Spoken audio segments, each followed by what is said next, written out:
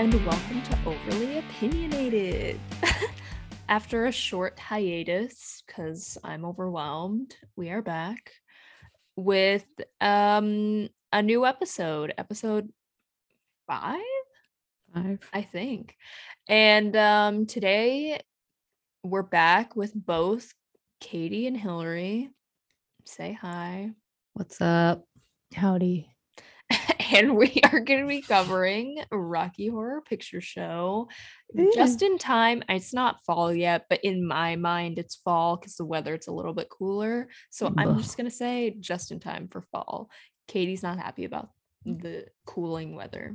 No, I am not. Yeah, but this is like the best. Yeah, I'm like living. I didn't even get to take a walk at my lunch break. I'm pissed because the weather's so nice. It's not too cold yet, but it's not.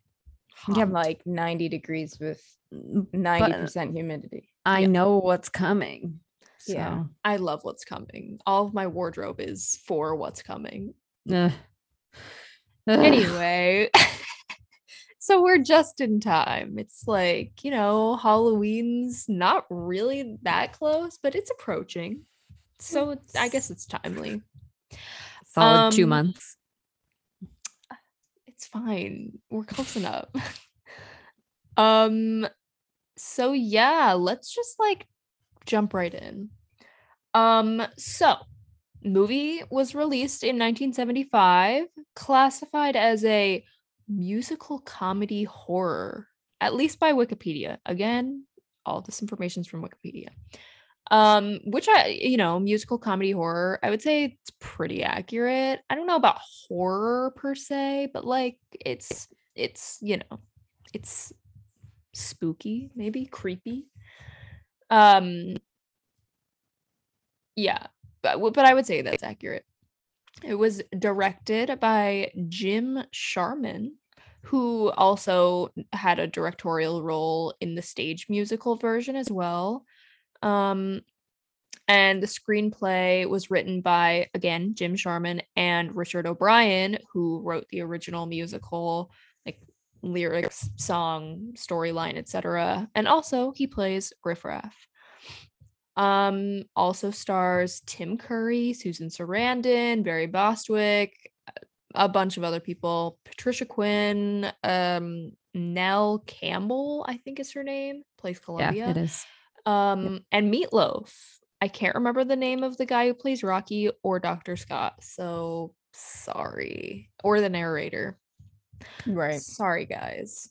I'm sure they're listening to this and getting really pissed that I didn't mention them. The kind of conception of the movie or inspiration for the movie is it's made as a parody tribute to science fiction and B horror movies, because I didn't read the full Wikipedia thing, but I think Richard O'Brien was that's kind of what he grew up on. Yeah. Interestingly, it makes sense, but I didn't actually know that Tim Curry, before being in the musical version, was Frankenfurter in the stage production as well, in one of the original stage productions, as well as Nell Campbell and Patricia Quinn, and obviously Richard O'Brien, because he's been involved since the beginning. In current day, has a huge international cult following, and apparently is considered one of the greatest movie musicals of all time. Good for them. Whoa. An interesting fact, also the longest running theatrical release in film history. Damn. Meaning it was in the theaters for the longest? Well, I think it means that it's been re-released every holiday, it's always being played theatrically. Yep. Interesting. Yeah. Like I said, it's known around the world due to the cult following and the crazy sort of interactive activities that happen at these showings.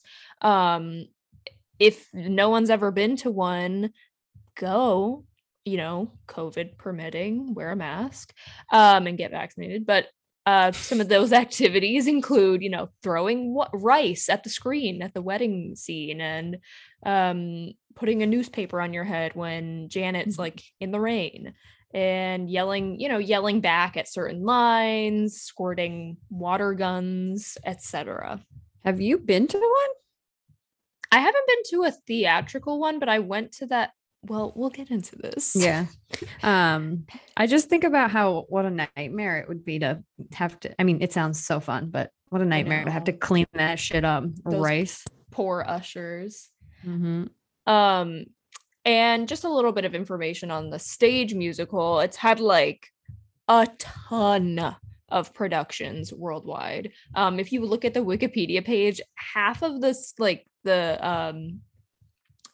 or like 90% of the menu section of the Wikipedia page is just made up of like lines of productions in different countries and at different theaters. It's like insane. And shockingly, I guess not shockingly, just because of like the timing of the release of the musical, the original Broadway run only lasted for like a few previews. What? Yeah, Weird. I know. So anything else to add? Any tidbits of information you guys know that I didn't mention? Not a tidbit. I just thought it was interesting. I mean, you were like, it's not really horror-y, but his what is the word I'm looking for? I don't know. I don't know. He did it because he liked B horror movies, and I feel like it's not like The Conjuring, but it's like B horror movies are already campy and like stupid. Yeah. So it's definitely not like Rosemary's Baby, but it's like, well, I would Trolls say 2. Yeah. It's Troll singular. Sorry. Yeah. So sorry. If anyone hasn't seen that, go watch it right now. But yeah, I mean, I agree, but I would say then they need to change that on Wikipedia to musical comedy B horror. Very technical. Yeah. Well, I think they have two very different meanings. They do. I mean, they do. Okay, so our personal histories. Who wants to go first? I can go, I guess. So enthused. I actually don't know the first time I watched this movie. I know it was in high school, and I assume it was with like Aviva and Jess and all Bronson, maybe all Ben, of the like theater friends. Yeah. And nerds. Exactly. But I like was obsessed with it. I was beyond obsessed with it. I would like listen to I feel like this is a conversation I have every time we do one of these, where like I get really into it and I listen to the soundtrack like 1,000 times a day, which is what happened. And I remember really wanting my high school to perform it and not realizing that right, or our high school not realizing that, like, not even thinking about like how that might not go so well. Maybe not totally appropriate, but and then like Ben, my friend Ben, was part of the production team on a like, I don't know, like a local theater.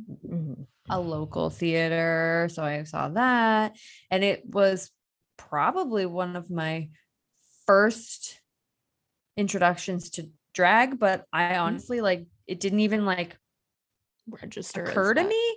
It wasn't ever like, oh, this is a like male presenting human in a corset. I was just like, yeah, that's what's happening. Right, exactly. But yeah, I definitely was the first time I watched it was in high school, and I was obsessed. I probably watched it like every weekend if I had to guess. Yeah. Well, I'll go next. Katie, it was definitely you that had me watch it, because I remember you like being very into it, and then we watched it together, I think, in the basement of the house in Toronto. Yeah. And I do remember going to the stage production that Ben was a part of. Yeah, I remember. It was like Ossington and like Queen. It was like way in the West End. It was a small little theater. I have vivid memories of that. And it was for sure. It was like a box theater too. Like Yeah. It was, Yes, it was. Yeah. Yeah, I do not remember at all the first time I saw the movie. I'm sure it's like similarly around the same time that I saw the stage production, which was the same stage production that Katie and Hillary are talking about.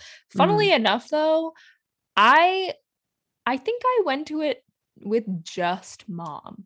I think you must have, because I might have gone more than once, but I went with Aviva, Jess, one of Aviva's friends from school, and Tom. Yeah. Oh my God. I went with Tiff. Oh. And I think somebody else, maybe Pamela too. Oh, then maybe I was there. Maybe you were there too. Yeah. But I honestly don't even like remember that much, but I do remember like walking into the theater and there was just like a dude in a corset and underwear and like a feather boa taking tickets, and I was like, love. Okay. Which was funny. And I was like, I don't even know, I was probably in like 4th grade at least. Yeah, you would have been in, I think it was 2000, it would have been 2009, so like 5th or 6th grade. It was summer 2009. Yeah. So 5th into 6th grade. Yeah. So it, as always, introduced early to things that aren't necessarily appropriate, but who cares about appropriate? What even is that? What does that even mean? I know. Just that like you got to watch it when, if that were the case, I never would have been able to. Yeah. Sorry. So rude. You paved the way for me. You're welcome. But yeah, since then, I mean, I literally watch it like every year at least once, and like I don't know, I just love it. It's iconic. It's great. Who doesn't love it? I definitely do too. I watch it at Halloween now. I am not like, I know I said this in the beginning, but I'm honestly not a person who's like, oh, this is like a spooky-ish movie, like I'm gonna watch it around Halloween. Like, I think just maybe because of like how I first watched it and like the timing in which I first watched it, like I don't associate it with Halloween at all.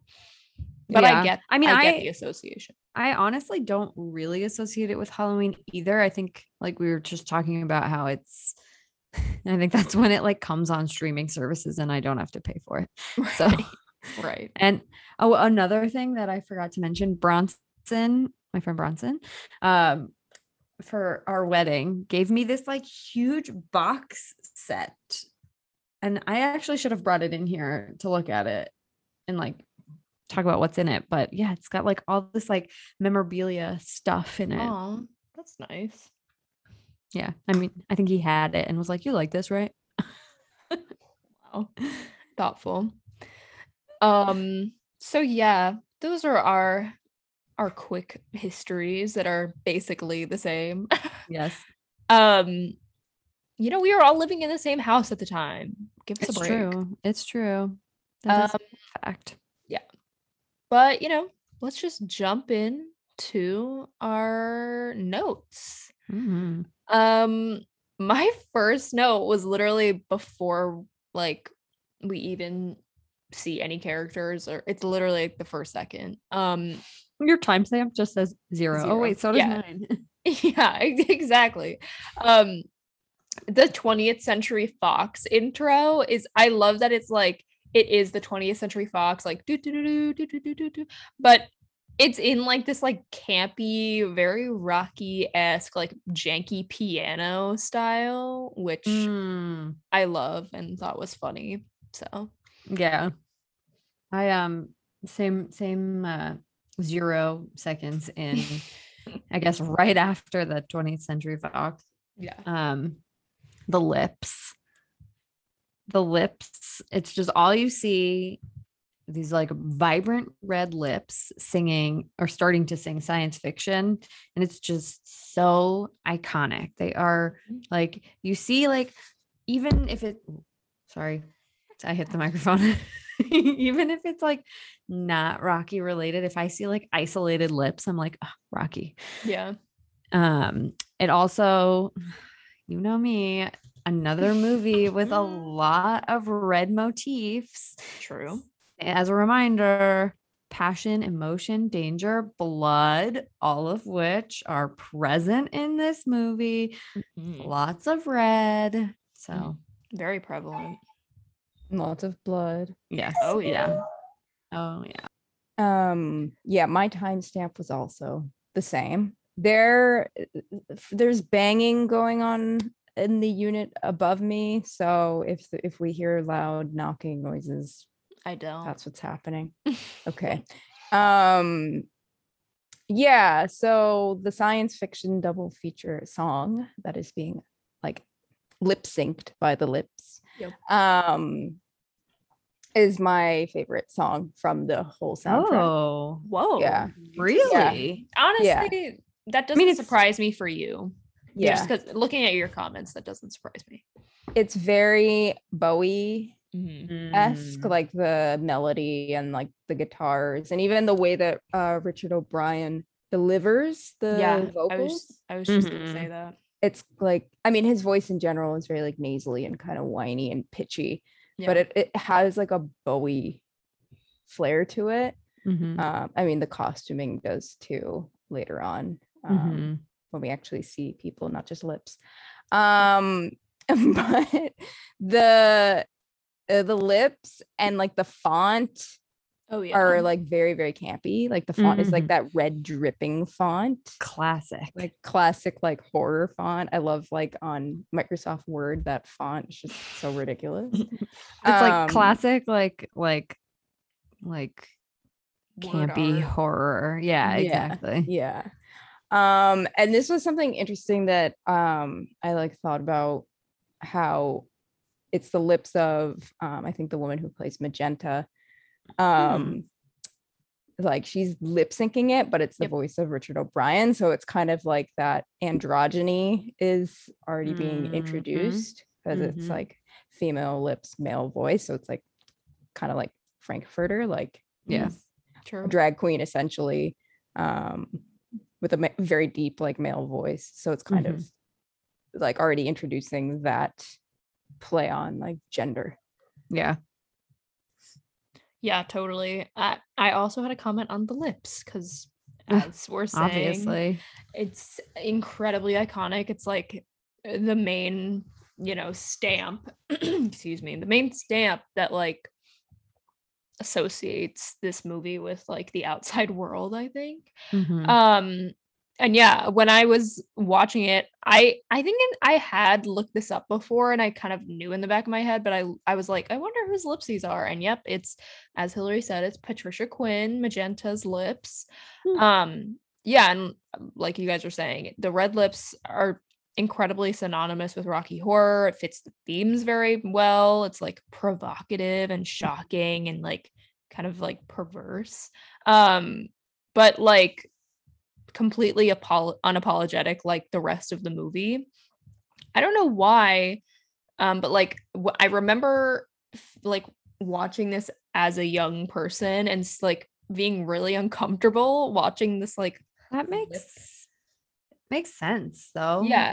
Because like looking at it now, it makes sense that I felt that way, but like I just remember being like, ugh, like what is this? Like RuPaul hates to watch people eat or like be around other people who are eating. So well, but I think it was just like that I knew it was like provocative, and I was like, and I of course I was like always watching these types of things with like my mother, so I was like, ugh, like I don't want her to know that I know this. Yeah, that's fair. And I honestly used to dislike this song a lot. I don't know why. But I mean, I love it now. It's not my favorite, but I really like this song, and I think it sets up a lot of like background about the inspiration for the movie, the story, style, etc. Also, I had the subtitles on when I was watching it, and So did I. I never caught this line of Dana Andrews said Prunes gave him the runes, as in like the runs, Right. and passing them used lots of skills. Like, what is that? That's so good. I love that. I Well, had the subtitles on too. Yeah, the lyrics are insane. Like that whole like hot dog stuff that we get into Oh, yeah. later. I was like, what? I never realized those were lyrics, but I guess that's just like me. Like when I listen to music, I like don't hear lyrics until I look them up. Yeah. It's just like this glossolalia like stuff that I don't actually end. Yeah. So yeah, these lines, I was like, that's what they were saying. Right. So then after the whole lip sequence, we get into like the actual story, and we're kind of introduced to this wedding scene of what is her name? Betty and Ralph or Ralph, something? I think. Yeah, Ralph. And sorry if you can hear a dog. It's Ralph, the dog. Yeah, it's Ralph. He wanted to chime in. Oh my god, I lost my train of thought. But it's Ralph and Betty's wedding, and Brad and Janet are there as like I don't know if they're like bride, maid of honor, and like whatever, but best men. But like they're good friends of these two people. And of course, when they're taking these like bridal pictures of the family, you see in the background Tim Curry, Richard O'Brien, and I believe that's Patricia Quinn. It is. Like spying on Brad and Janet. Like I don't know what the intention was there behind them being there. Like, was it just a clever placement of like, oh look, the actors are in a different scene, like, ooh, I wonder if people catch that, or if it was like intentionally like the actual characters of Frank, Magenta, and Riff Raff like spying on Brad and Janet, and it wasn't just like a coincidence that they ended up at their house. I think it could be both, like interpreted as both, because you know how like in Monty Python movies, it's like the same 5 actors playing all these different roles. So it's possible they were doing something like that, but it's also possible that they were playing on the whole like alien thing. Yeah, having them like just being everywhere that Brad and Janet were, and that it wasn't just like this weird coincidence that they just like castle.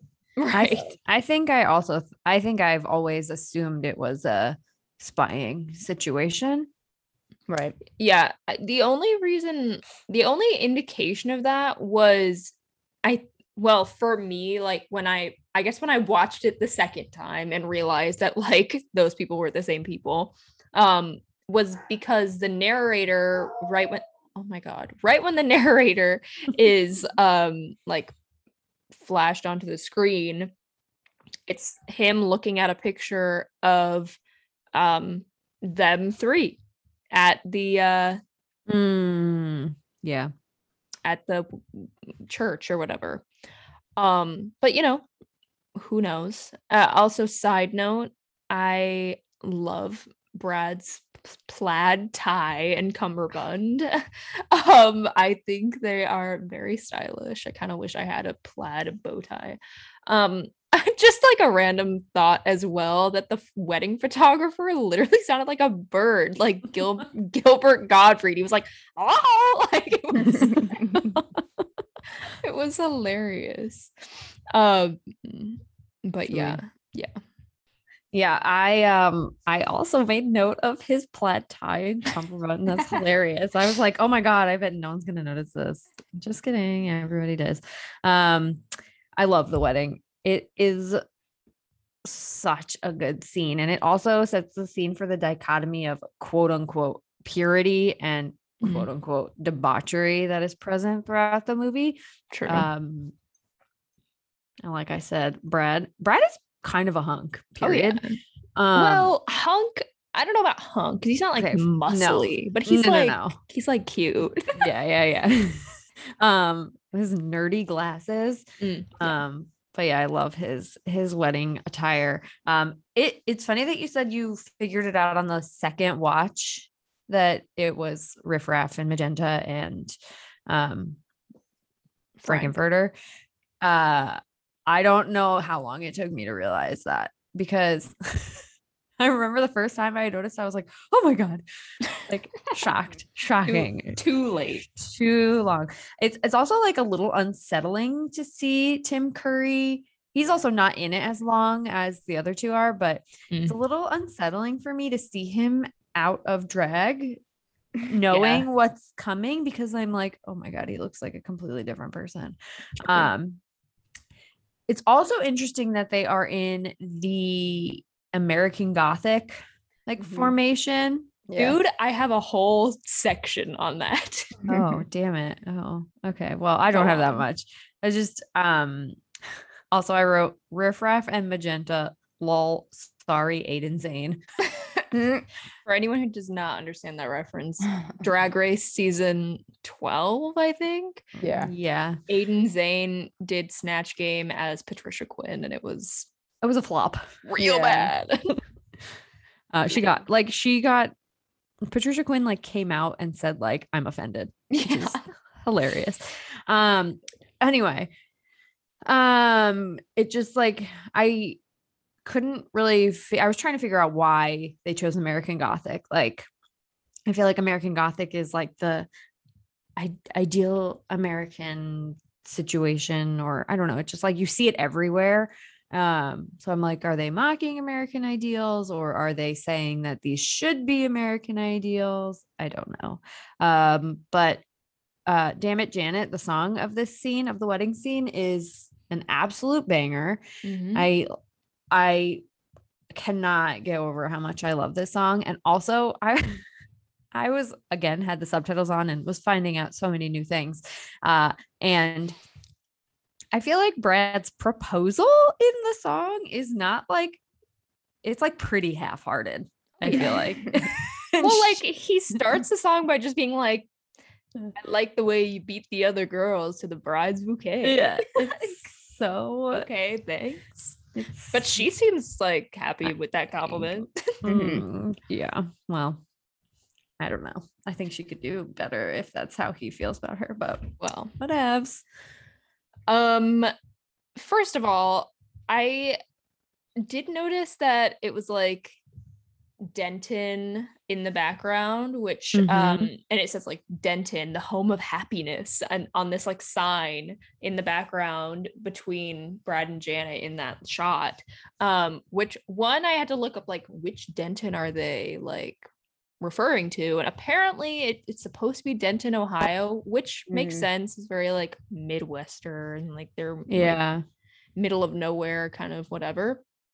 I also in like the heart of America. Yeah, of course. I also saw when I was looking it up on Wikipedia that was part of the original name. They changed the name to Rocky Horror Picture Show, and like the ones from Denton or something like that it was like Denton was part of the. Yeah, I read that too, but it was actually changed from whatever the Denton thing to just the Rocky Horror Show. It wasn't even a picture show. Yeah. But anyway, I also love that Brad and Janet are like walking through a bunch of graves as the song starts, and he's starting his proposal. But yeah, along the American Gothic lines, I love that after they like move, Richard like throws the pitchfork like very aggressively into the grass, and that at the end of the movie he's holding that laser and it looks like a pitchfork. It has like those 3 prongs. So I was like, same comment. I do too. I have it as a trident though. Well, but yeah, when I was looking, I was like, I wonder if like anyone's talked about this. So I like researched it a bit for like 5 minutes. And apparently the people who are in the painting are actually supposed to be father and daughter and not husband and wife as people think, which is interesting because it's kind of the opposite with Magenta and Riff Raff, because they're supposed to be siblings, like brother and sister, but they like make out and are like very overtly sexual towards each other. But there is a Reddit thread that kind of goes into detail about this whole American Gothic Rocky Horror connection, which I recommend reading. It's called The Rocky Horror Picture Show and American Gothic. So look it up if you're interested. But yeah, the Damn It, Janet, it's an iconic song. The unenthused Janet and Brad from the Magenta, Columbia, and Riff Raff Peanut Gallery is so good. Very lol. And then in the middle of the song, they're just like bringing out a coffin. They're setting up for a funeral. Yeah. I had that same note too about the setting up for a funeral. And also I'm just like going back, like Brad and Ralph have this like conversation in the beginning, or not in the beginning, but right before they like leave in the car. And Ralph is talking about how they, like, Ralph and Betty met in Dr. Scott's class. And I'm like, what is going on with Dr. Scott? Like, is he a fucking matchmaker? Like, what is this? Yeah, pretty much. Yeah, so I don't have much to add because you guys already basically said everything. The pitchfork being the same thing as the laser at the end. Mm-hmm. I mean, I wrote that in my notes for the ending, but yeah. Mm-hmm. Again, with them preparing for a funeral in the background.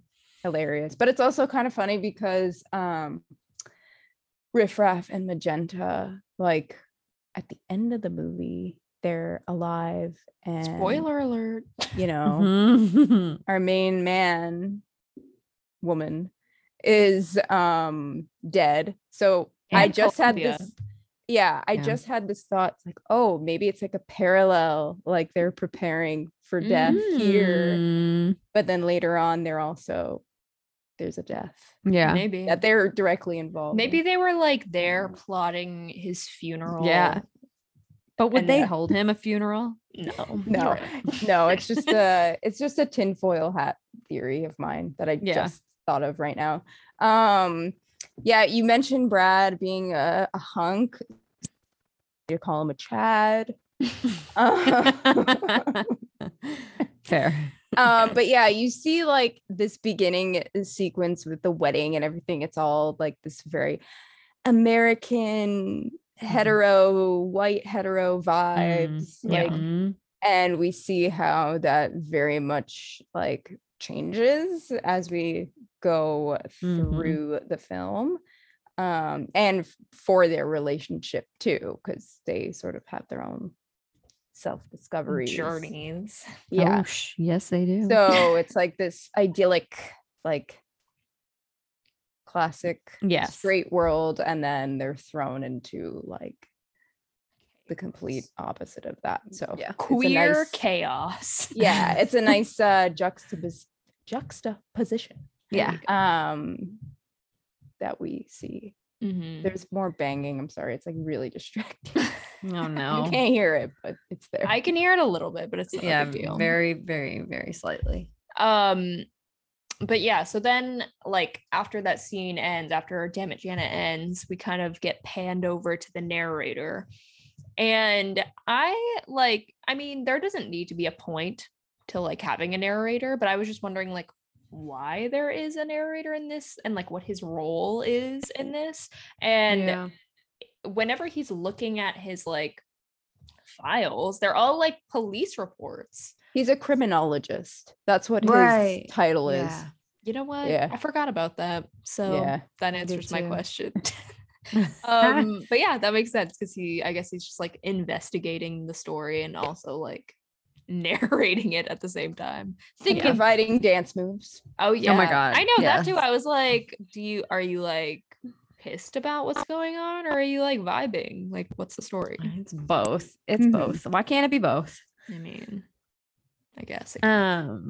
So after we meet the narrator, well, I guess we aren't meeting him then. Or are we? Is that his first scene? Mm-hmm. Yeah. Okay. We cut to Brad and Janet, and they are driving to Dr. Scott, right? Mm-hmm. Yeah. Because they just got engaged and they need their matchmaker to know. Yeah, of course.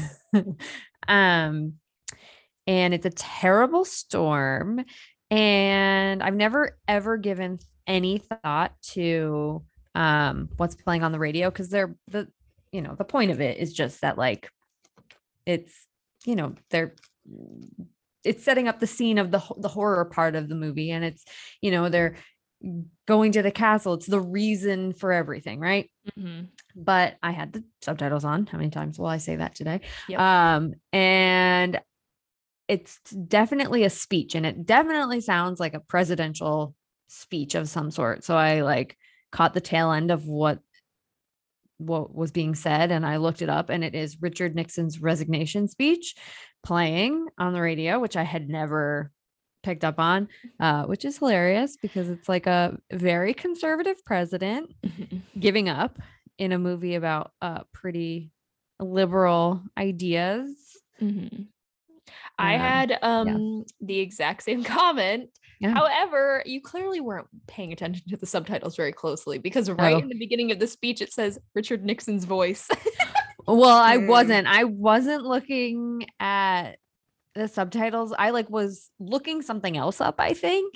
So I wasn't looking at the screen at all times, and I just saw the very end where it says like America deserves a full-time president and a full-time Congress. Yeah. And that's what I saw. And I was like, wait a minute. I thought it was Nixon too. And I was like, hang on. Yeah. Yeah. And I had never noticed that before either. Cause I mean, like, one, I've never watched it with the subtitles, but two, like, it's literally just a car scene. They're like barely talking. So I'm like, right. I don't need to listen to what's on the radio. Cause like you don't catch that there's any importance to it. But yeah, it's very interesting that they added that. And I guess it's also kind of to set the time frame too. Yeah. I was gonna look at what her newspaper said, because she's like reading newspaper, but then by the time I thought about looking at that, it had already passed. So I was like, I don't care.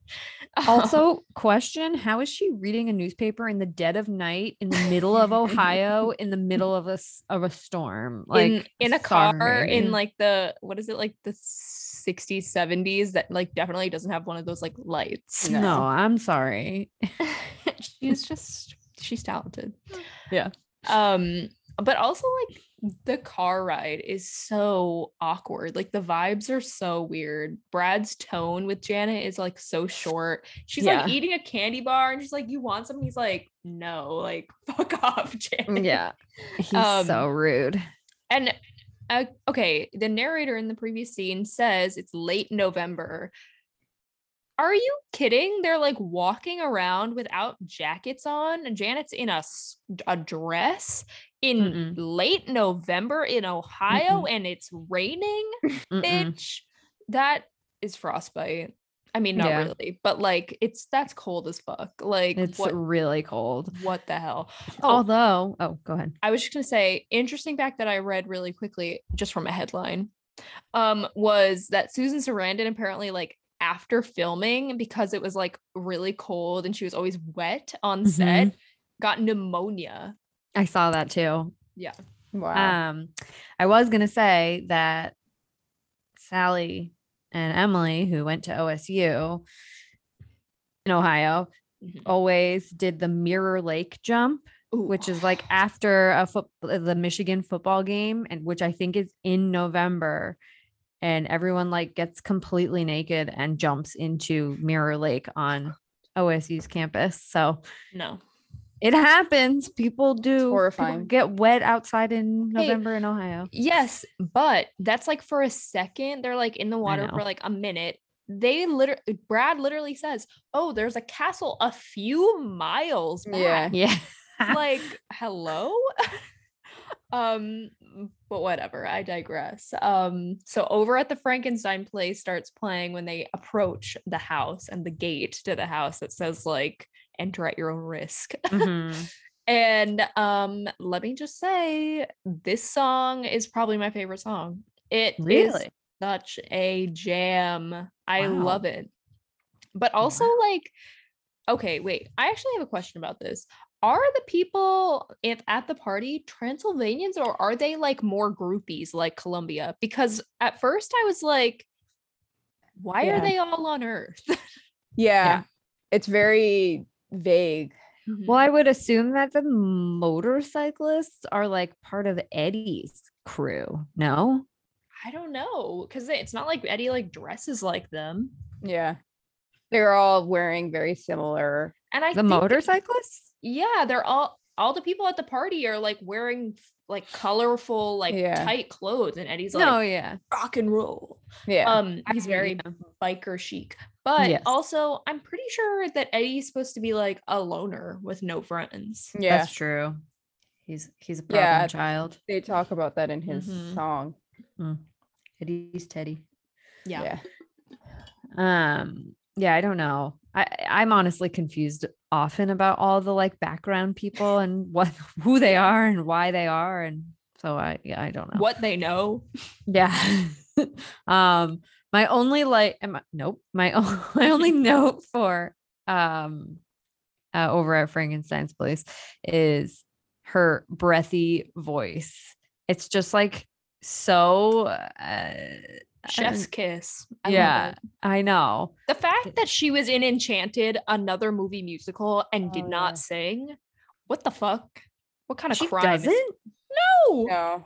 Oh my god, what? I haven't seen that movie in a really long time. That's criminal. So Charlotte, you're gonna hate me, but this is my least favorite song. Fuck you. The only part that I like is Riff Raff's verse. You're such a freak. That's my least favorite part of the song. It's just so ridiculous. He's like, yeah. It's just so good. Like, into my life. It's just so outlandish, and he's so pitchy and ridiculous. That's like the only part that I like. I don't know what it is about it. I don't know. I just love the drums in the background that like correspond with the thunder. It's just like everything's great. I love it. Yeah. It's not my favorite song, but but I mean, it's his vocals like fit that glam rock. Yeah. I guess. But it's also just like a ridiculous scene because they're just like singing about this like ominous looking castle, and they're like, there's a light, like let's go in. Well, they've been apparently walking for miles. You don't know what's going through their heads. Yes. So they get to the castle and they're introducing themselves to Riff Raff and Magenta. Does Magenta open the door too? Or is it just Riff Raff? She's literally like sleeping on the stair. The railing. The railing. She's just like chilling there. A queen. But so Brad, being the like 60s male that he is, introduces both himself and Janet. Classic. Every time. Says her name wrong. Well, I mentioned that later. It's a different part, I think. Oh, that's when he introduces her to Frank. Yeah. So in this part, he says Weiss, which I like remembered my 6th grade German lessons. Nice. That Weiss means white. Yeah. Which is just further outlining the quote unquote purity that Janet is about to lose. Yeah. True. Is this like a through line from Edelweiss? Maybe. But isn't Edelweiss a flower? Connection. But Weiss is white. I just love the way that Riff Raff opens the door and starts talking to him. He's like, hello. Yeah. And he's like, you're wet. And they're like, it's raining. And they all are just like, yes. Yeah. Yes. There's blood on his shirt too. I don't know if you guys noticed that. I did. His like white undershirt is just like covered in blood. Which is like, okay. I see. Maybe that's from Eddie. Because maybe. Well, I'll get to this because the backstory of Eddie is always very confusing to me. Me too. Okay. I'll get to it. Okay. But Riff Raff also has that like hump. Yeah, he does. So Igor gives me yes. What hump? Oh, and that too. The hump disappears when he's in his fancy alien costume at the end. Yes. Yeah, I was gonna write the same thing and then figured that you guys were also gonna write it, so I just didn't. I didn't, but I thought it was funny. Big Igor vibes. The next song, they go into the like, I don't know, what room is that? The like Party gallery. room. yeah, it's like a party room and gallery. I don't know. That's got like checkerboard floors or something, and it's bright, Love unlike it. the foyer, which is very dark. It almost looks like a seniors bingo hall. Oh Like it no. looks very does. like community center. But you know what? It's funny because literally I just thought of this now. Almost every room in the house that we're shown has like a stage because Yeah. Frank is like such an attention whore and like Yeah. such Yeah. a performer. Like Yeah. that a room has a stage. Even the lab has like two Yep. different Yeah. parts Right. that look like stages. The actual like floor show stage, like Mhm. Oh my god, the floor show. I don't think the Zen room has a stage, No. but Zen you don't room. know. But so the next song is Time Warp, which like if you know nothing else about Rocky Horror Picture Show, you know Time Warp. Although It's on Just Dance, I think. Like Just It Dance is? 3 or oh something. my god. Corey and I once, like a couple years ago, 2019 maybe, went to a bar around here on Halloween and they played the Time Warp and I was literally the only person doing it. And I Dude, was you like, were what in a the straight bar. fuck? You were I with know. straights. But like, are you kidding? Ugh. Yeah, that's gross. And Corey last night, because he was kind of watching too, kept asking me throughout the movie if I wanted to do the Time Warp again. I was like, okay, that's enough. We Anyway, get it. fantastic song. I always have to dance to the song, obviously. Big club kid vibes from that whole, just like the whole scene. It's a little brighter, I think, than what I imagine a club kid or a club would look like. Bad. Very bad. Yeah. Everyone's just in their drag. When I said earlier that I really wanted to do this in high school, I really wanted to be Columbia so I could do her tap dance, her tap breakout in this song. Yeah. It's great. So yeah, and good. she's Nell Campbell's like a really good dancer. Like she's the only one who like dances well in the Rose Tint My World scene. Yeah. But anyway, we're getting ahead of ourselves. Yeah. Back to Time Warp. Right when that starts playing, when Riff Raff is like dusting that skeleton off in the grandfather clock, bitch, guess what's behind him? The American Gothic painting. Yeah. Oh. I noticed that too, but I didn't like write it down. I remember thinking like, oh, that's funny. I never noticed that before. I had yeah. never noticed it either, but I was like, hello, classic. Amazing. But yeah, I can't say that this is like one of my favorite songs anymore, just because I've heard it so many times and it's kind of been like straight washed a little bit. Yeah. But it's iconic. I still love it for what it is. And Riff Raff's dance moves, like right before they enter the like party room in the Time Warp scene, Riff Raff is doing some like pseudo high kicks with his hump. Yeah. And I think they're great. And I love the could be Transylvanians or just groupies. Yeah. I love their fits, colorful little like bow ties and like double-breasted suits and very tight pants. Yes. Love. Time Warp is like obviously just an iconic cinema moment. But yeah, it's definitely sort of has that overdone issue. But I love the cuts to the criminologist. Like he's got that diagram of the feet and he's like using a pointer. So it's like he's sort of breaking the fourth wall there, sort of like it's asking for that engagement that happens in these showings. With the outfits, everybody's wearing sunglasses inside, which was funny. Well, there's at one point when I can't remember when, but in the lab, one of them takes their sunglasses off and then grabs like one of those opera glasses and is like, let me see it's closer. Right. But yes. It's just a funny choice. And Brad and Janet, they are just classic straight white couple. entering very queer spaces, very confused and bewildered. And Janet, I don't know if you guys caught this. I did not catch this the first time or even like the millionth time I ever watched it. But she goes, it seems so unhealthy here. I noticed that when I was, because of the subtitles, and I was like, bitch. Yeah. Oh my so God. that like made me like, like cringe. But again, it's like later on they sort of like come to appreciate their own unhealthiness, sexuality. Oh my God. And they're forced to sort of explore it, which is it's kind of an interesting thing because there's this like I've heard and people say like it would be great if like straight or cis people like took the time to actually like think about their gender or sexual identities because they may discover something that they weren't aware of. And queer people are sort of forced to do that.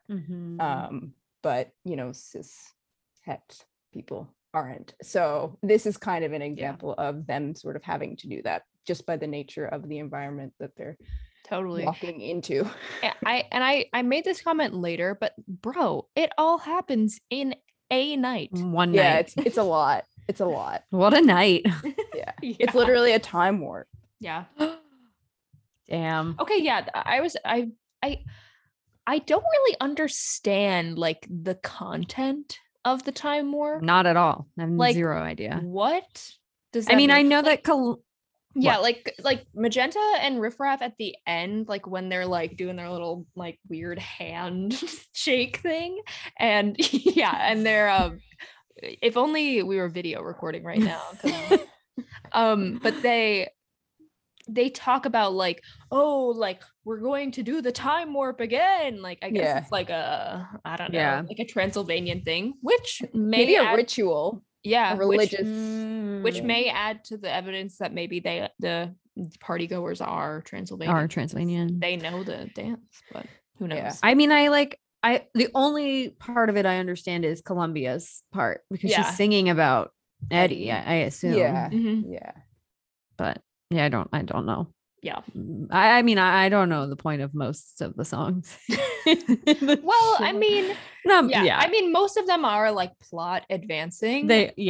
Other than, I guess, Time Warp and like maybe Roast in My World. Like, I don't know. That one's a weird song, but I love that song. Anyway. Yeah. So after Time Warp, we are introduced to an absolute jam. I love this song, Sweet Transvestite. Yeah, which I'm like, is that okay to like, is that still an okay term? Not really, right? I don't know. I mean, like I no, but like but like not for like conversation, but in like well, I think like and like obviously like derogatory like contexts, obviously not. And if you're not a drag queen, like maybe saying transvestite is like offensive, but if you are a drag queen saying transvestite, you know, they're kind of reclaiming the term, so it wouldn't necessarily be offensive, Well, I more meant not like in the context of the song, just like me. But great song. I fucking love this song. Beat for the Gods in his corset. Although as I was watching the movie, I was realizing how much his facial hair was coming through his makeup. But I didn't know if that was like just budgeting or lack of knowledge, or if it was intentionally done because of the like androgyny of it. I think it was probably intentional. But it's our introduction to Frankenfurter, the main character of the entire movie. I wrote Michelle Visage would not approve of the corset on the runway. But his legs look amazing. Every time I see him, I'm like, damn. Freshly with his like shaved too. With his like big fucking heels and so hot. Oh my god, I can't. But it's just like what a amazing entrance for his character. It's so good. And Janet needs to stop fainting. She's such a weirdo. Oh my she God, faints like chill. 4 times. I'm like, bitch, it's not that shocking. Calm down. It's kind of like, you know how a couple weeks ago we were in Provincetown and George was just like In awe. bewildered by Yeah. everything. It's kind Yeah. of like that. Yeah, true. But he didn't swoon. No, no. But yeah, I love this song. It's an iconic entrance for a character to make. Like Katie said, Frank's bedazzled shoes, Mhm. because like that's all you see when he's first like making his entrance. He's just like stomping his foot to the beat. So and it's good. just like, oh, he's Yeah. so hot. I say this later, but I like know. I am so attracted to Frankenfurter. Yes. Oh my God. Yeah. But I just wanted to make a quick comment about Tim Curry's pronunciations. Mhm. So when I read on Wikipedia that he like was in original productions on the stage, I read that he said, oh, well, I didn't want Frankenfurter to be just like a queen, like a drag queen or whatever, but I also wanted them to be like the Queen of England in speech, which is why he does that ridiculous like affectation with his accent. Yeah. With Speaking like, in cursive. yeah, literally like pronunciations of the words and like the songs and the movie, the whole movie really, like down is dine. Yeah. Sound is sign. Sound. Yeah. And also I've said this before to you guys, I think, but like I'm still always shocked that Tim Curry was like literally like 28, 29 when he was filming this. I know, Hill, exactly your age.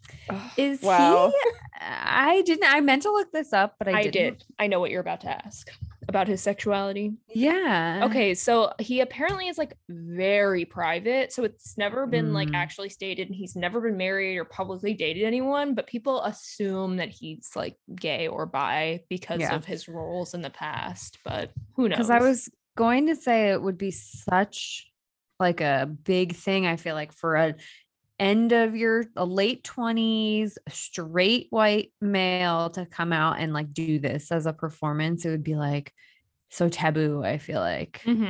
Yeah, especially back then too. Exactly. Well, yeah, exactly. and I don't know like what came first. I'm sure it was probably after, but like he's also really well known for like doing Shakespearean acting. Yeah. So it's like that's a very, very different like Although there is a lot of gender play in Shakespeare too. Yeah, but it's not as like not the same. Some of it's campy, but like it's not as like overtly campy. Definitely not the same, but yeah.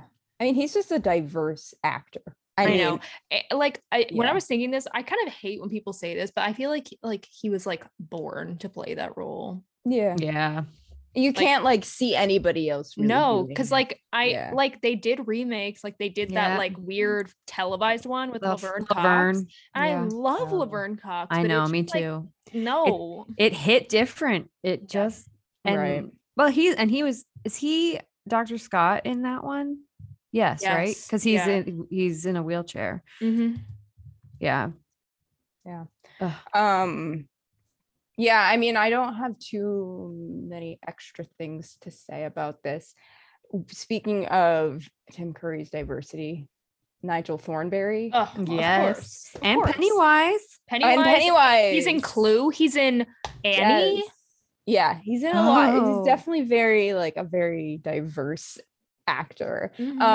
Katie, you had mentioned like the terms being like outdated and whatnot, and like I had a similar like comment about like both transvestite and then like transsexual being outdated terms, like because like transsexual sort of implies that like hyper medicalization of being trans. I mean, some trans people use it as a way to like reclaim it, but in general it's not seen as like a good term to use nowadays.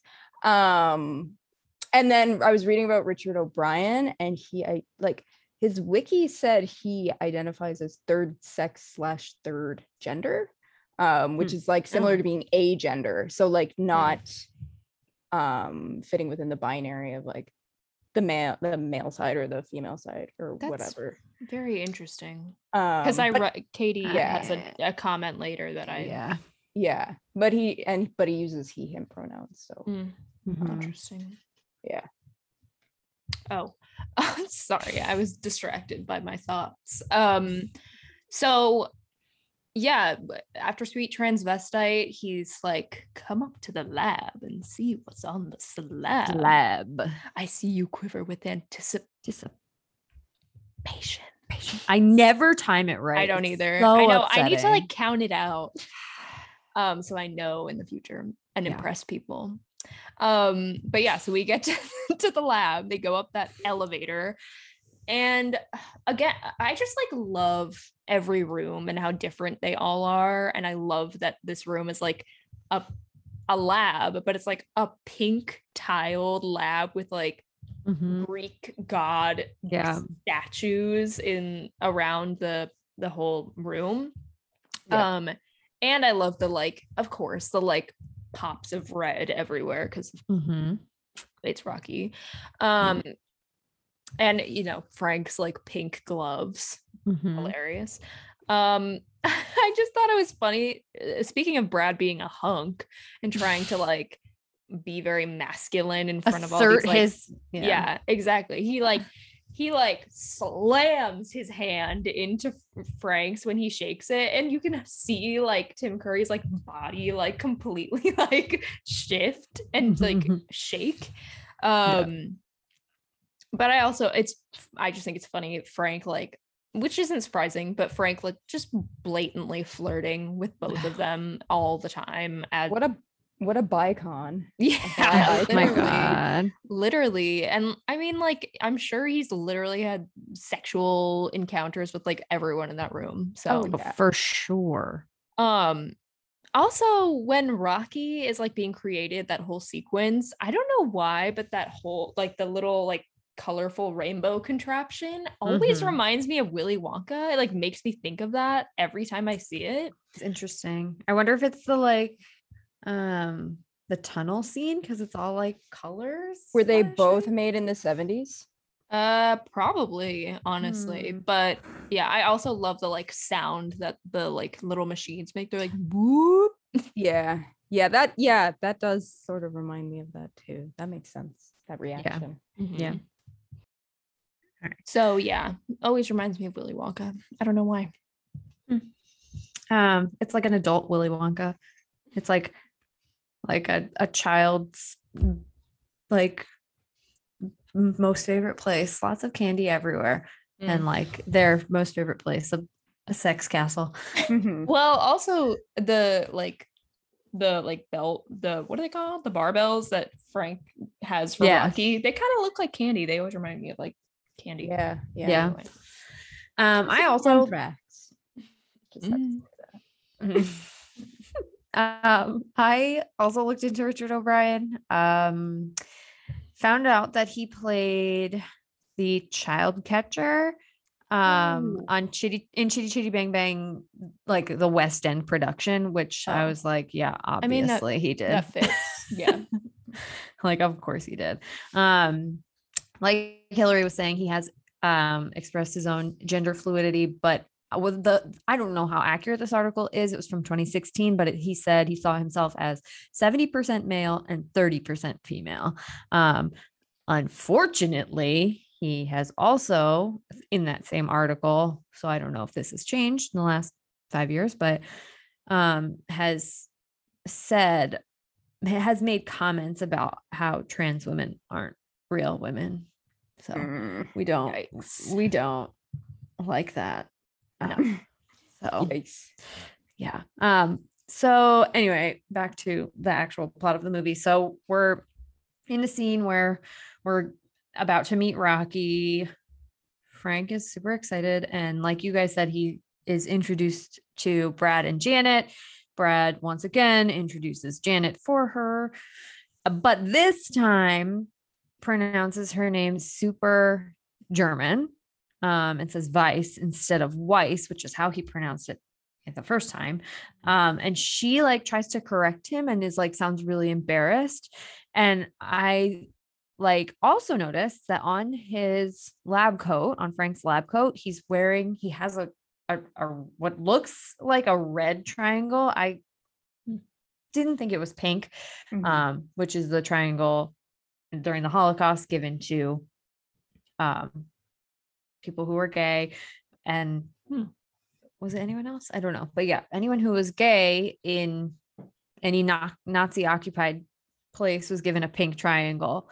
But he's wearing a red one, which I looked up, and it was given to Social Democrats, liberals, socialists, communists, anarchists, and any Gentiles who helped the any Jewish people, and other things that I copied from Wikipedia, but don't really fit this. So like, interesting. And then the with the Janet like German name like pronunciation thing, I don't know, it was just like very weird. I don't know.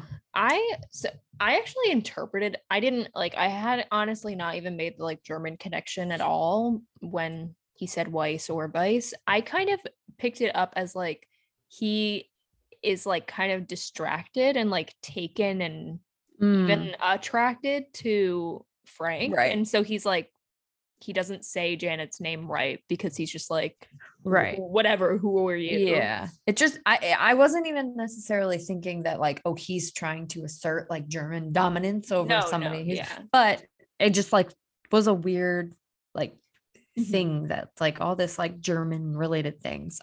Very unrelated, but Magenta and Columbia are wearing masks. And I was like, I honestly, that looks normal. Good for them. I literally like didn't even think about it because I was like, oh yeah, like mask.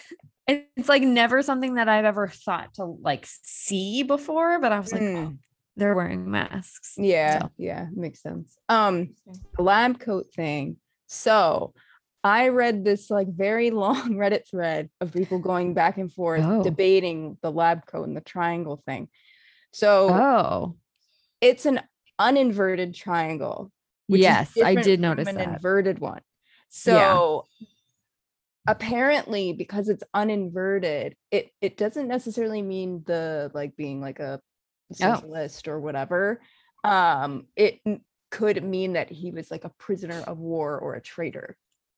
So maybe that's why he left Transylvania then. So somebody theorized that like Frank and or Dr. Scott are like traitors of their like regimes. So like Frank would be like a traitor of like the Transylvanian fascist regime, and then Dr. Scott is German and maybe, you know, had some connection to Nazi Germany, because like I think this is like Cold War era too. So the whole like World War II it's like it's a recent memory. It's not like distant past. So, but it's also interesting because Frank creates this like perfect Aryan specimen. Blonde hair, blue eyes, lots of muscles, whatnot. So it's an interesting like thread that I was reading, that they were like, theorizing all this stuff. But again, maybe it's not that deep. I mean, I don't know. Richard O'Brien's pretty weird, so I would say that there's a lot of like subtext. Yeah. Because initially I had seen what you saw too, like that the red triangle is like, you know, socialists and whatnot, but because of its direction, it means something different. So I knew that it was in the wrong direction. And I was gonna look that up too, but I was like, whatever. But it's interesting. Hill, you didn't say your first comment.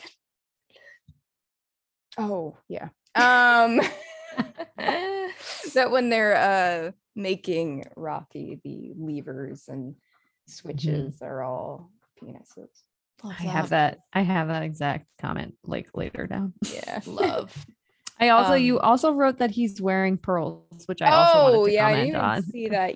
He's like his whole like the lab coat with the triangle, the gloves, and then this like, pearls. It's like his sensible pearls. He's wearing them the whole time. And I think that's like so funny too, because it's like always like a motif of like like stay-at-home women, like mothers wearing their pearls and gloves to like wash dishes.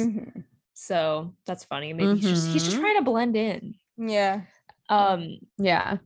So then Rocky is born, he's created. And I did find it, I mean, I didn't make a comment about this, but like, of course, he emerged from a rainbow covered tub because gay. But I of course have to make this comment because it's me, but Peter Hinwood is the actor who plays Rocky. He is not singing. That's not his voice. Right. The singer is Trevor White. But I do always wonder, why can Rocky sing and not speak? Yeah. But I just the I don't really like this song. Like, it doesn't do anything for me, but the like the acting in the scene is funny. Like, Frank is literally like frantically like lifting his like lab coat up to like, I don't know, like show off his peen to Rocky. He's just like chasing after him, crawling after him, screaming for him. So I always think that's funny.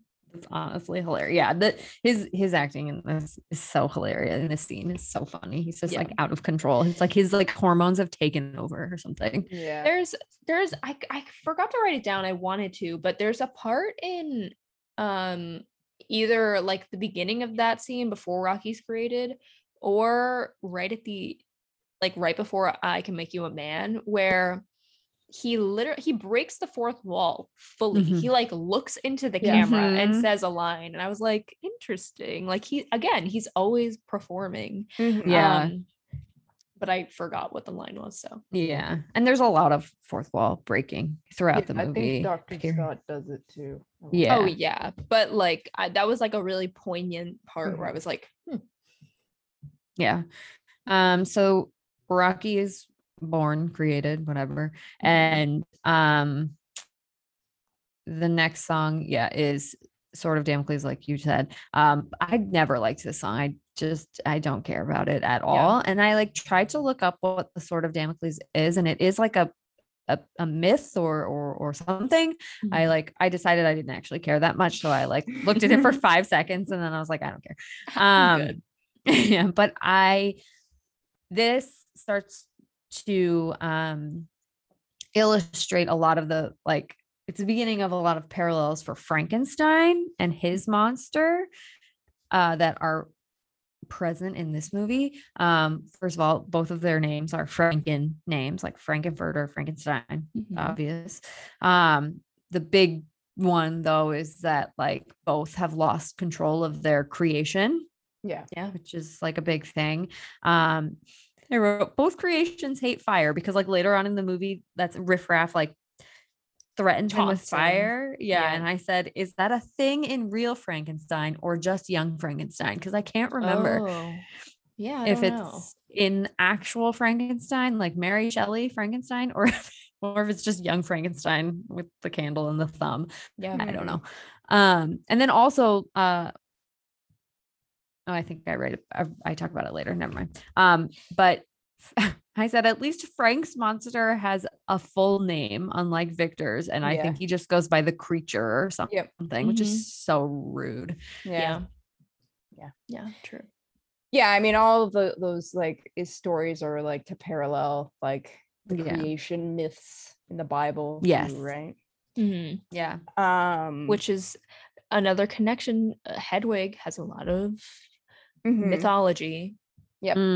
Yes. So the next song, which kind of like blends into Sword of Damocles, a lot of the songs tend like just kind of blend in. I Can Make You a Man. And it's just interesting, the gender stuff coming up again.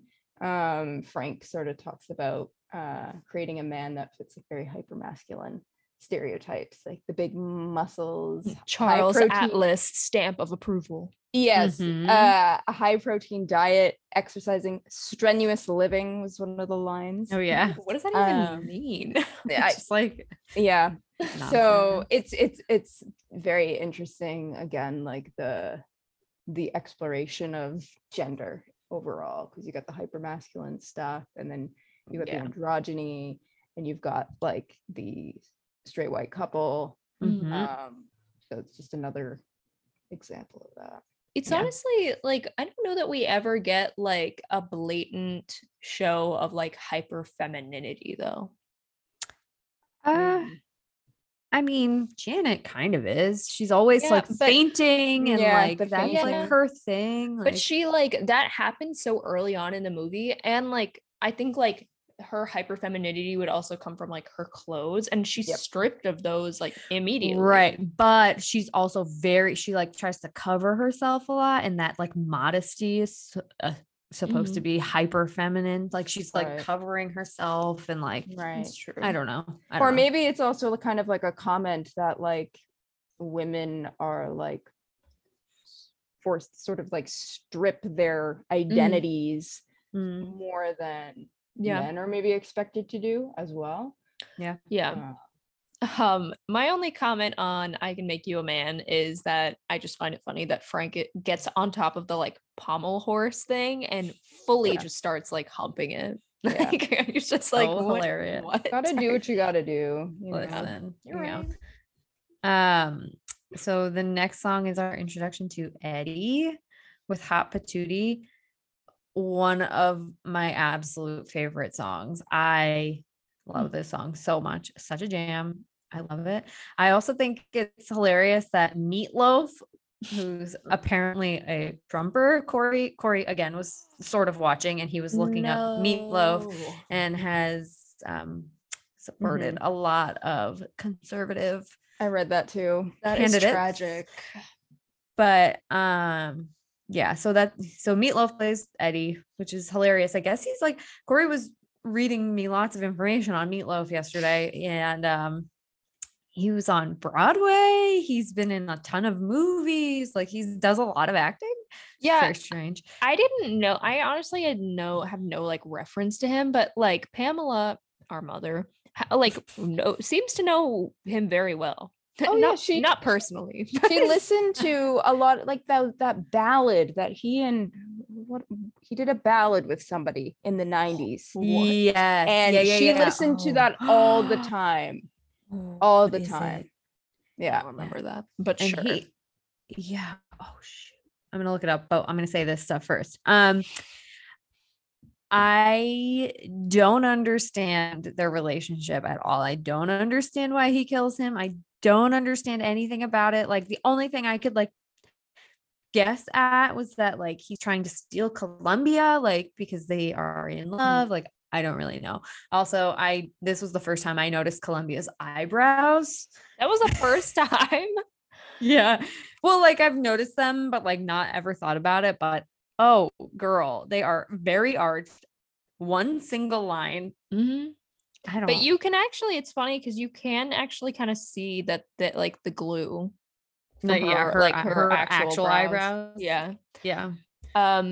So my comments on Hot Patootie will answer all of your questions. Thank goodness. So the background story of like Frank's relationship with Eddie it's really like complex, I think, and not ever explained in the movie like fully. So I actually looked it up, and for anyone who's confused, Frank was infatuated with Eddie at first and kind of like imprisoned him, but was pissed because he took the attention of Columbia away. And Columbia isn't actually a Transylvanian. She's a groupie. She's a human. Right. Eddie takes the attention of Columbia away from Frank, and also didn't really show any interest in Frank, whereas Frank was clearly infatuated with him. So Frank cuts. So if you look in Hot Patootie, Eddie has like a cut on his forehead and like blood dripping down his eyebrow because Frank cuts out half of Eddie's brain to use in Rocky. And he does say it later on. Okay, that makes sense. But yeah, so then Frank, when Eddie comes back, Frank, I guess, then gets jealous again because Eddie shows up and takes the attention away from Frank of his guests, and Rocky, his new like person that he's created just for him. So he kills him. Right. What? That's definitely very helpful because I was always very confused by their dynamic. It just I really just thought Eddie was just random and was just there to be killed, essentially. Yeah. But that's good. That's interesting. Like as the horror part of it. I'm Yeah. shocked. I'm shocked by all of this. Well, because I think it's like a thing, because I think Frank, similar to Hedwig in Hedwig and the Angry Inch, is like just looking for a mate. Right. Like Yeah, it's yeah, yeah. constantly looking for a partner. Yeah. And I think like when Eddie kind of like showed up, he was like in the wrong crowds, as Dr. Scott says. He Mhm. somehow came across the Transylvanians and whoever, and Frank was like, yes. Like, Yeah. and Columbia was too. Yeah. I don't have much else to say about Hot Patootie. It is like definitely one of my top songs too. Oh, I was gonna say, sorry to interrupt, but I like this song. Not one of my tops, but I like it. Go on. So good. Yeah, and again, Meatloaf is just so ridiculous in this movie. Yeah. And yeah, I read some unfortunate things about him as well when I was just like wikiing everybody in this movie.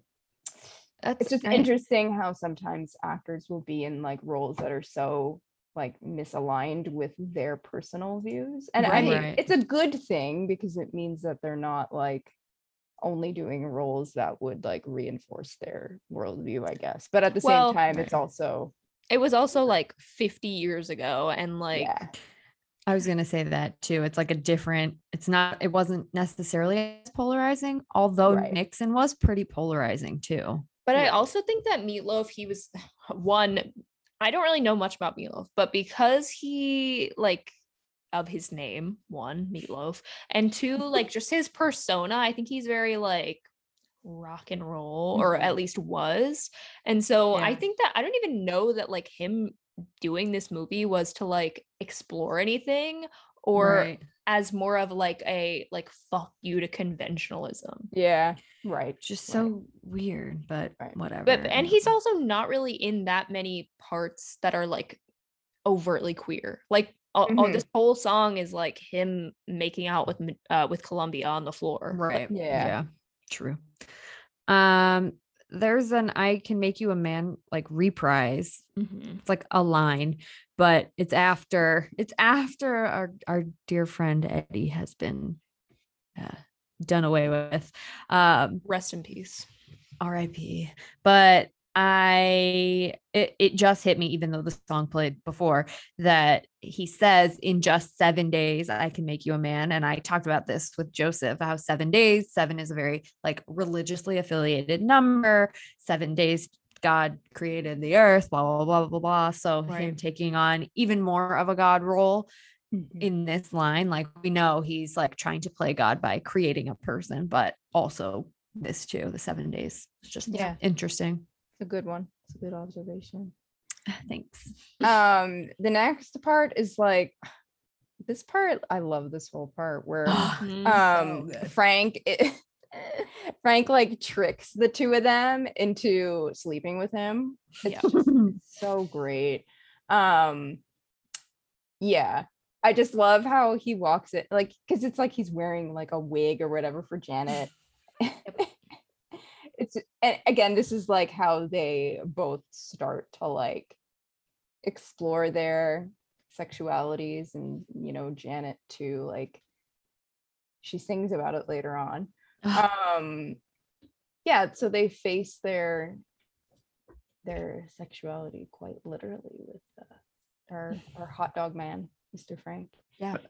But also like, are they blind? Like, can they not recognize that it's not Brad and Janet? It's dark. Okay. I was just gonna say, I think like it's interesting that you say that like they're facing their sexuality with Frank, because I feel like it just like kind of struck me that Frank is like literally just a personification in this movie of sexuality. Like in every interaction and instance, he's like sexual. So I think like his character is just like a motif for sexuality in general. That's a really good one. And it makes sense that Frank would be androgynous too, because like sexuality is not one or the other. Yeah. all of the above. Although gender roles would say differently, but yes. Right. In reality, no. Yeah. But on the topic of them not recognizing that it's Frank, he must be like a master of impressions because he nails the voices. I mean, I know. I He know would that win like Snatch Game. oh Yeah.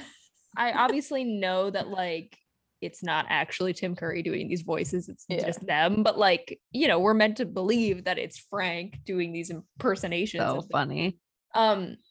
But and not this isn't to shame Janet. I have no judgment, but she's very thirsty. Oh yeah. This hoe is She's deprived. thirsty. Yeah. She is like, she has Brad. She's like clearly like weird. Like even before this scene, she's like flummoxed by Frank. Like she's just like, you know, sweating. And then Rocky. And she even in Hot Patootie, she gives Eddie a kind of like interesting look at one point too. I noticed. Janet. I know, she's just like poor girl. And I love that they in these scenes, these two like diametrically opposed scenes, they both have like the same exact dialogue with Frank. They're like, yes, you're to blame. Like they both have the same exact dialogue, which is funny. And then there's that part where they're like watching them on the screen and Brad has like a cigarette. Yeah. But yeah, so, while this is going on, Riff Raff is fucking like messing around with, not messing around sexually, but just like taunting Rocky.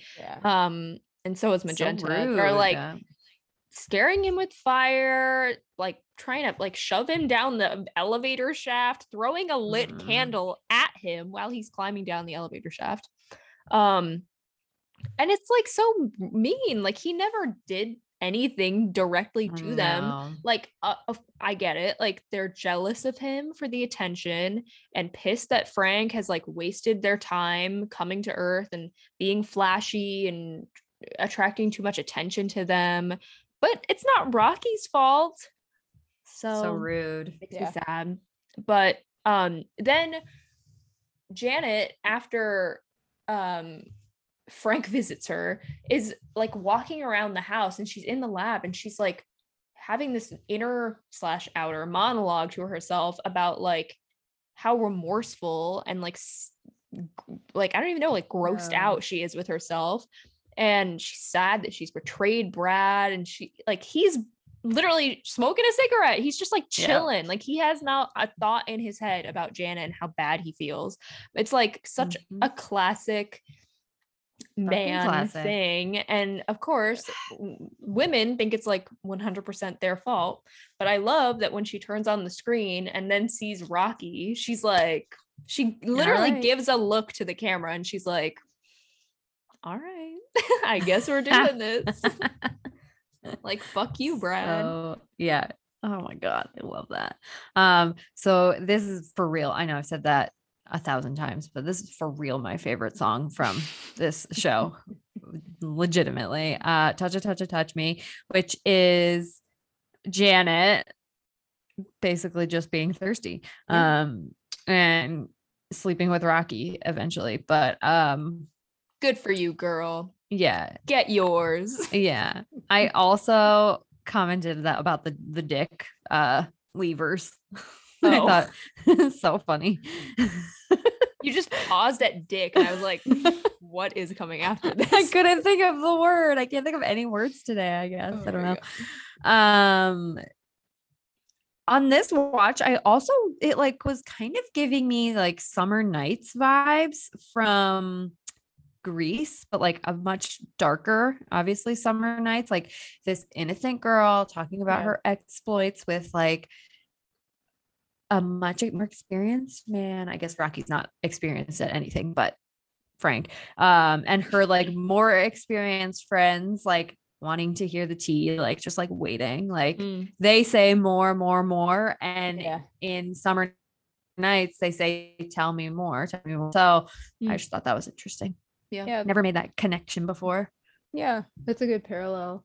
Um, yeah, this song is like, I remember hearing this song for the first time and I was like, what the Yeah, hell? literally.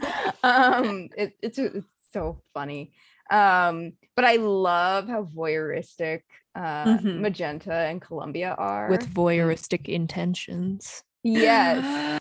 Yes. Yeah, Good. You're very good. right.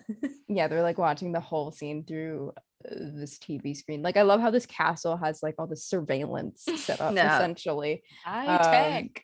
they're like having a girls' night, just like Girls' night watching. in. Yeah, Mm. it's so funny. I love that. I think that to me is like the funniest aspect of it. Yeah. Them It's great. watching. Yeah, the scenes with Frank and Brad and Frank and Janet in their bedrooms and then this sequence are literally like shocked me as a child. Like they Of were like course. the most provocative things I had ever seen. I was like, I can't be seen like watching this. I don't want anyone to know. Which is funny. Give tells a lot about my issues with sexuality, but we won't get into that. I was just like constantly shell shocked while watching Yeah. them. But yeah, like you said, Hillary, Magenta and Columbia are so fucking weird and creepy. Just watching this happen and like eating it up. And I love that Columbia is wearing Mickey Mouse ears, Mhm. Yes. which is hilarious. I think she wears them for most of the rest of the movie. Well, she takes them. They like fall off in that scene, and then they're back on in the dinner scene. Yeah. Oh yeah. But I love, of course, at the end of the song, the creature of the night, like that Yeah. line. and that whole, Creature of the night. creature of the night. Yeah, So good. so good, classic. Yeah.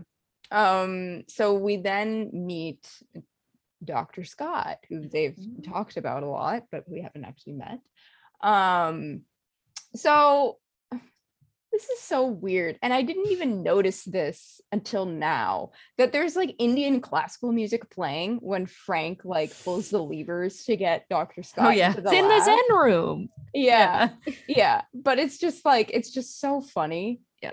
It kind of like takes you out of it. Yeah.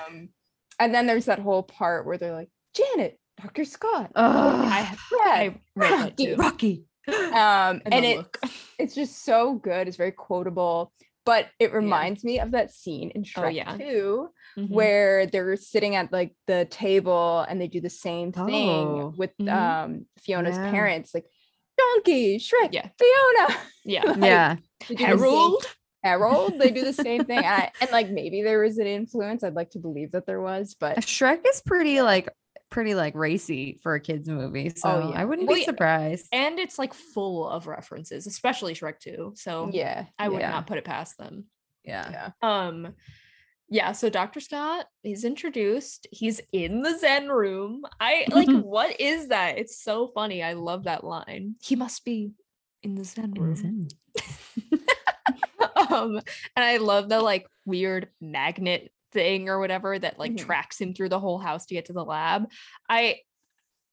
Me and like my weird like nitpicky detail oriented brain when like watching movies and stuff, I am always thinking about like how did they do that?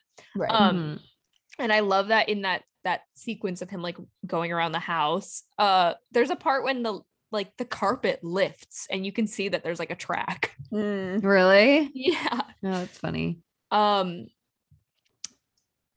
when when Frank is like pulling the like lever to get the magnet to work, he like does the little like leg lift and he's like, oh. Which Also, like like popped. when I was watching last night, I was like, when he was in the Zen room, he picked something up and it looks like a blunt, but I don't know if it is.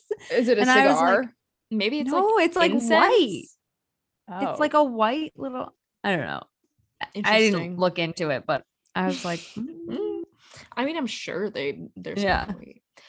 And I love that Dr. Scott literally goes through Magenta and Columbia's room and they're just like anyway. Like they just go, they like, but I think Columbia's like looking at a magazine and like he comes through and they're like, what? And then they just go back to what they were doing. Like it's just like a normal day. Yeah. I also love that he goes around the bed that they're on. Yeah, literally. Like, yes, we have men in wheelchairs tracking through our room with a magnet all the time. But yeah, of course, the Janet, Dr. Scott, Janet, Brad, Rocky. Yeah, it's just insane and hilarious and iconic. Yeah. So then we get to the song Eddie, where they're at this like dinner table and they're dining. So I'm pretty sure we're meant to like interpret it as they're eating long pig, they're eating Eddie, because they make puns about it, like Frank says a toast to absent friends. That's a tender subject. So I'm pretty sure we're meant to believe that they are dining on his, like, I think leg or something. This reminds me of this really gross music video by this artist named Perfume Genius. He's like a really cool queer artist. It's not like a direct parallel, but there's a scene where like they're like all around this table and they're eating like raw meat. And I don't know why it just like reminds me of this. I recommend watching the video. The song's really good too. But yeah. Gross. Frank is also wearing this like really weird party hat. Like it's just like so random. Like I love it. That he just like has this party hat on and they're like supposedly dining on Eddie's flesh. And then like he like rips. Well, they're supposed to be celebrating Rocky's birthday. Right. I guess that makes sense. Yeah. Yeah, so dinner time, Eddie's Teddy, I guess is the name of the song. But yeah, it's never clear whether they are actually eating him or not, but it's very possible. But I love the casual like switch in vibe on Frank's part of being like really pissed and then a toast and then happy birthday, Rocky. And then when Janet starts singing along, he's like, okay, let's stop singing, like this hoe. But I love this song. I don't know why. It's like such a weird, like kind of inconsequential song, but I love it. It's such a jam. And when I was reading about Eddie's story, it was pointed out that on his note that he wrote to Dr. Scott, it says, "I'm out of my head," and it's misspelled, which, you know, makes sense on multiple levels, but it's misspelled and he literally is out of his head. Half of his freaking brain is gone. Oh, interesting. Yeah, that is fascinating. I thought it was just funny that, like Hill said, I think we are to assume that they are eating him and tragic about him and all, but I find it hilarious that they're eating a man who goes by Meatloaf. Yeah. That's good. So after that, we go to the Wise Up Janet Weiss / apparently it's called Planet Hot Dog, the song. Yeah. Which I was like, I did not know that. But it's just so funny, like the dialogue during this whole time, like this whole sonic transducer and like how it Medusas you, turns you to stone. And Brad delivers this, "It's as if we're glued to the spot" line. I know. And it reminds me of the scene in Troll 2 where the guy's like, "They're eating her, then they're gonna eat me. Oh my god." Like that's the delivery reminds me of that. Yeah, it's so cheesy and like affected.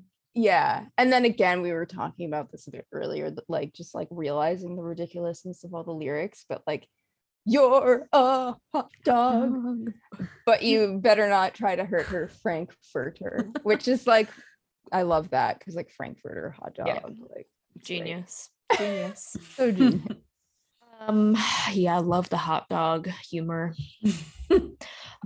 Yeah, Wise Up, Janet Weiss, Planet Hot Dog, whatever it's called.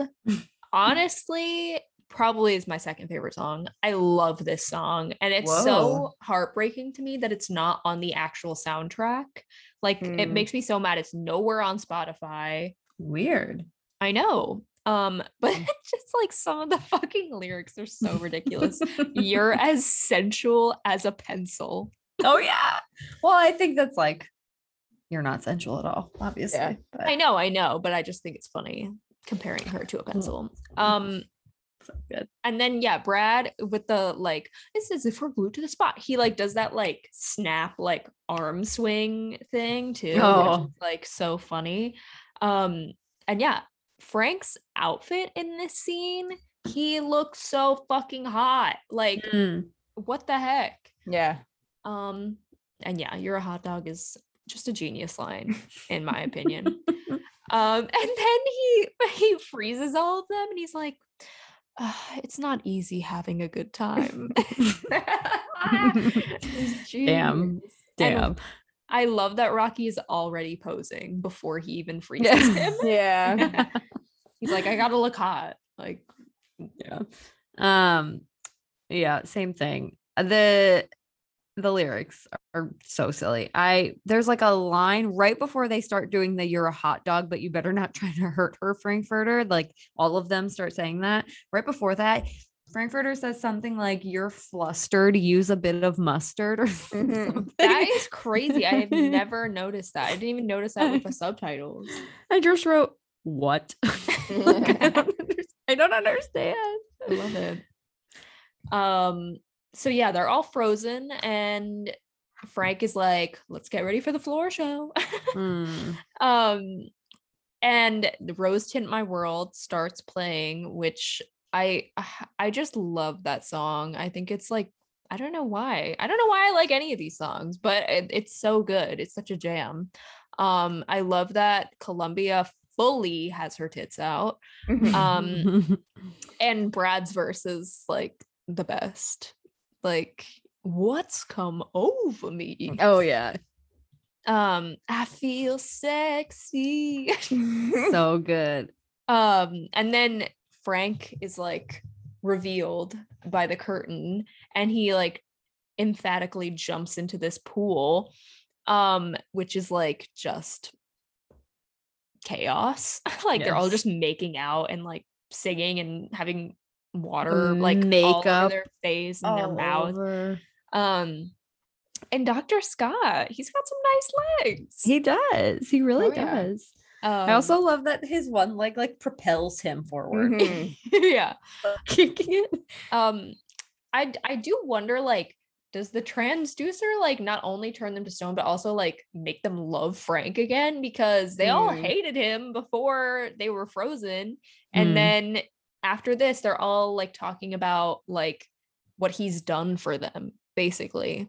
Maybe it like erases memories or something. Maybe. But then they get to this line in the pool when they're like, don't dream it, be it. And I literally for years have debated getting that tattooed on my body somewhere. So you should get maybe that and like a pair of lips. Or his leg. Yeah. Just a leg. One leg. Like the leg lamp, but just like yeah, exactly. I actually, Corey has seen this movie a couple of times, and when that line, well, he towards the end, he was like, I just like, what is the point of the movie? And so I was like, why is that always his question? I know it's always his question. I don't know. What's the point of any movie? Exactly. That's like, I told him that like that line is the crux of the movie, right? Yeah. It's just like, just be yourself. Right? Just like, that's it. Yeah.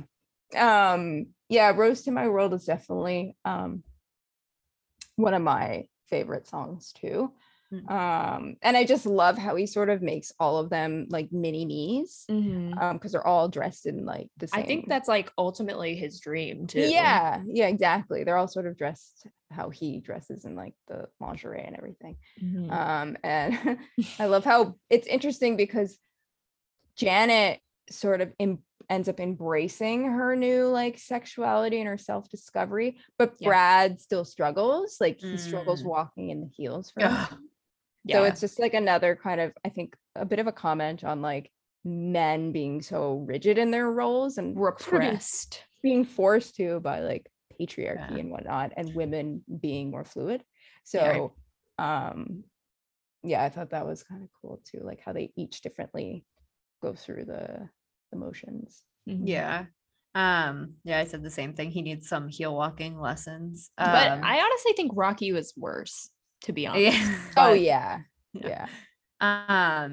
Well, he also is literally like a brand new baby. I'm surprised he can walk, period. True. At first, when they're still in stone and Frank is doing their makeup, they're all just like white marble, and I'm like, damn, he is doing them dirty with just like red and blue circles around their faces. But then they become human again, and it's just like clown white with like the circle, which is like, it's a look, it's like pretty cool, but like you can't tell that there's clown white when they're marble, white because it's the same. But also another Frankenstein connection, Magenta walks in when she and Riff Raff come in to like fuck everyone's day up. She comes in with her Bride of Frankenstein hair. More connections to Miss Mary Shelley over there.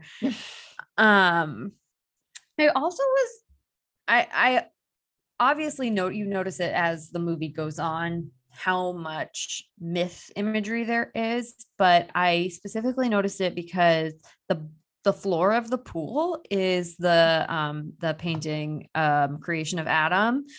So there's, like Hillary was saying earlier, there's so many different myths intertwined. Like there's the Medusa ray, the mention of Atlas, and there's also like a stained glass of Atlas holding up the world on Rocky, like at Rocky's bed.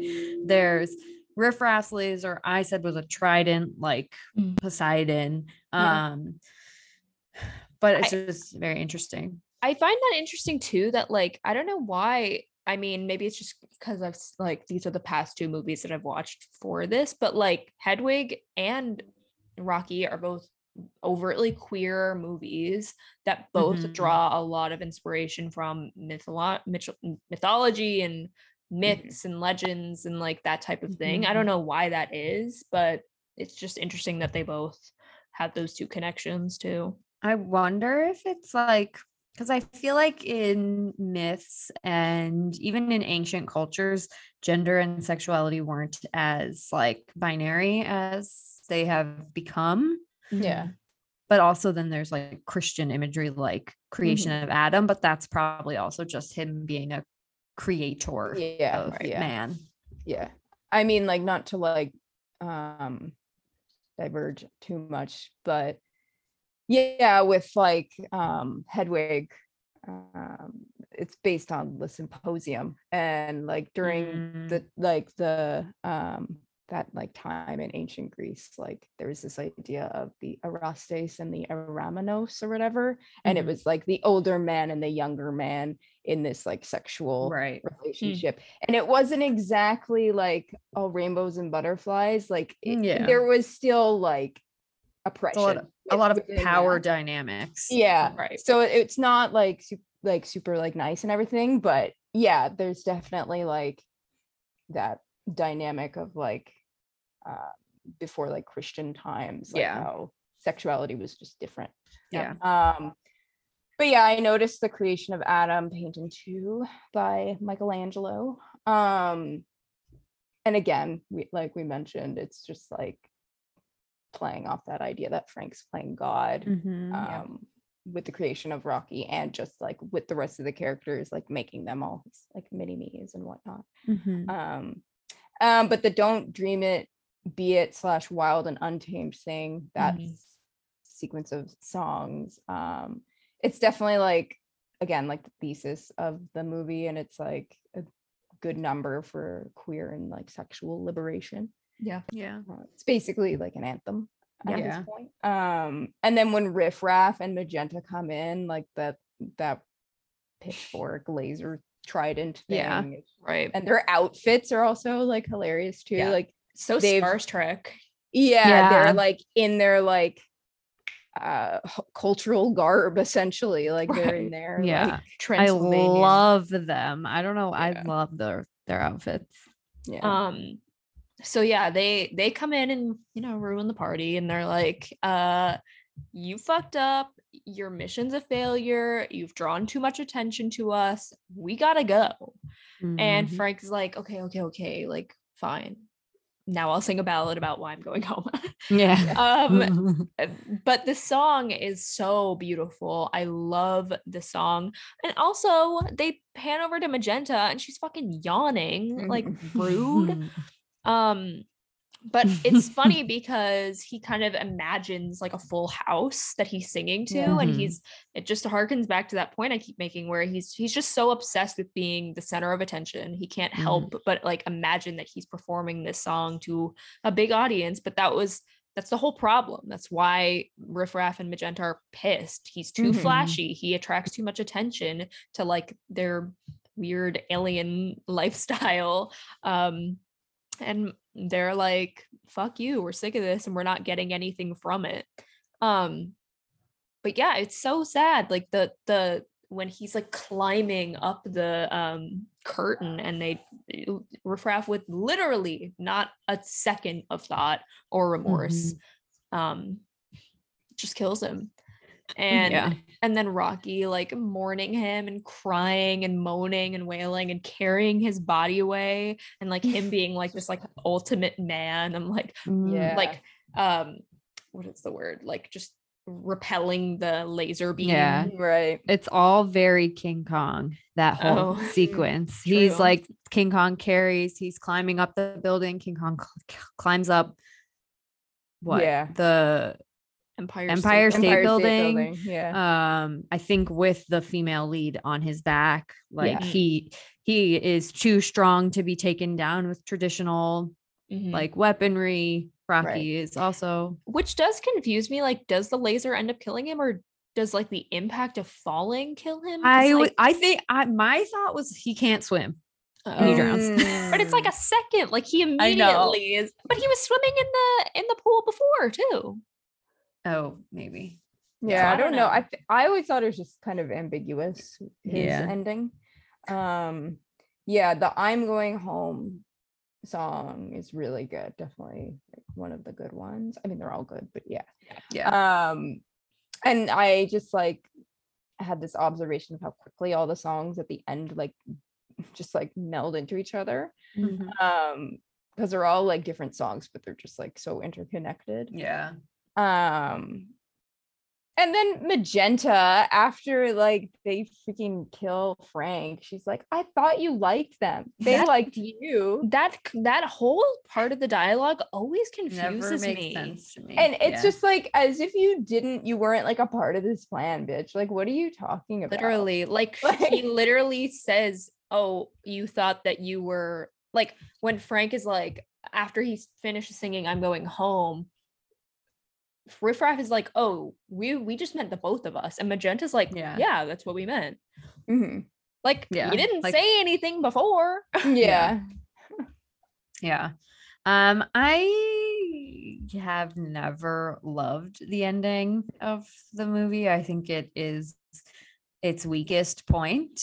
In all honesty, I don't know why. I just feel like it's kind of disjointed from the rest of it, and I don't really know why I feel that way. I also didn't like the end songs for a while, and they have definitely grown on me more. But I don't know. I just don't really love the ending. But I feel the same.